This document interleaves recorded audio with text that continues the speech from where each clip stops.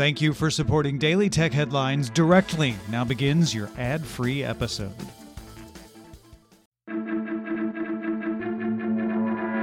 These are the Daily Tech Headlines for Thursday, August 23rd, 2018. I'm Sarah Lane.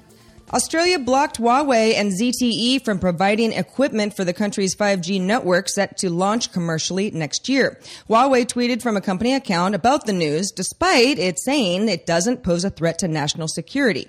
Earlier this month, the United States banned the use of most Huawei and ZTE technology by government agencies and contractors 6 years after a congressional report first cited both companies as security threats. Apple removed Facebook's Onavo security app from the App Store for privacy violations. Sources tell the Wall Street Journal that Apple officials told Facebook last week that Onavo violated the company's rules on data collection by developers and suggested last Thursday that Facebook voluntarily remove the app.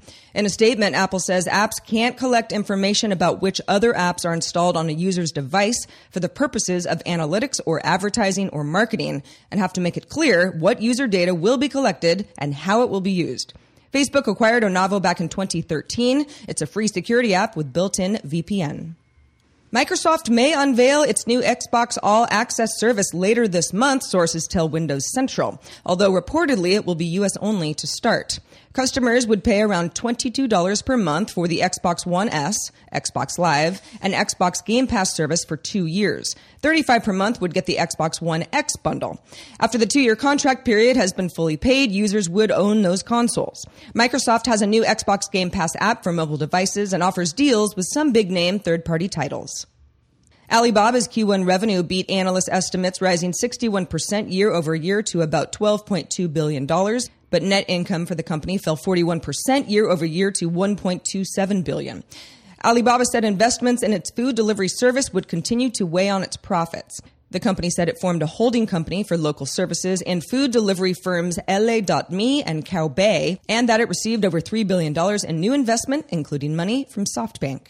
Valve announced a beta version of Steam Play for Linux users that uses Valve's Wine-based Proton project to let Linux users play Windows-only games. Steam Play now includes native Steamworks and OpenVR support and an implementation of Direct3D 12 that uses Vulkan for high performance and DXVK, a Vulkan implementation of Direct3D 11.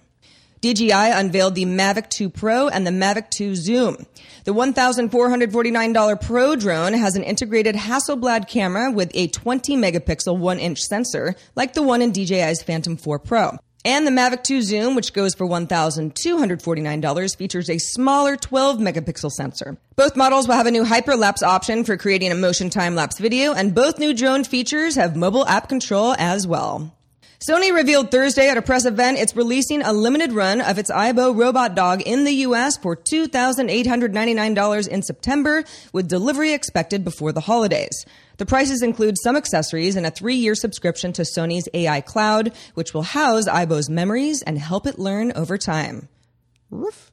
And finally, iFixit published its teardown of Magic Leap's One Creator Edition headset, released earlier this month, and suggesting that the magnetic sensor coil's placement will make it less reliable for left-handed use. Magic Leap's headset has to be wired to a computer, and iFixit also notes that if you break a single cable, replacing it isn't that easy. The Magic Leap uses a combination of waveguide lenses and tracking cameras to project hologram-like objects into your environment, and iFixit notes that requires some tricky parts repair. That said, iFixit's teardowns are usually mass-market consumer products, and the Magic Leap One is aimed more at developers. For more discussion of the tech news of the day, subscribe to dailytechnewsshow.com. I'm Sarah Lane. Thanks for listening. Talk to you next time.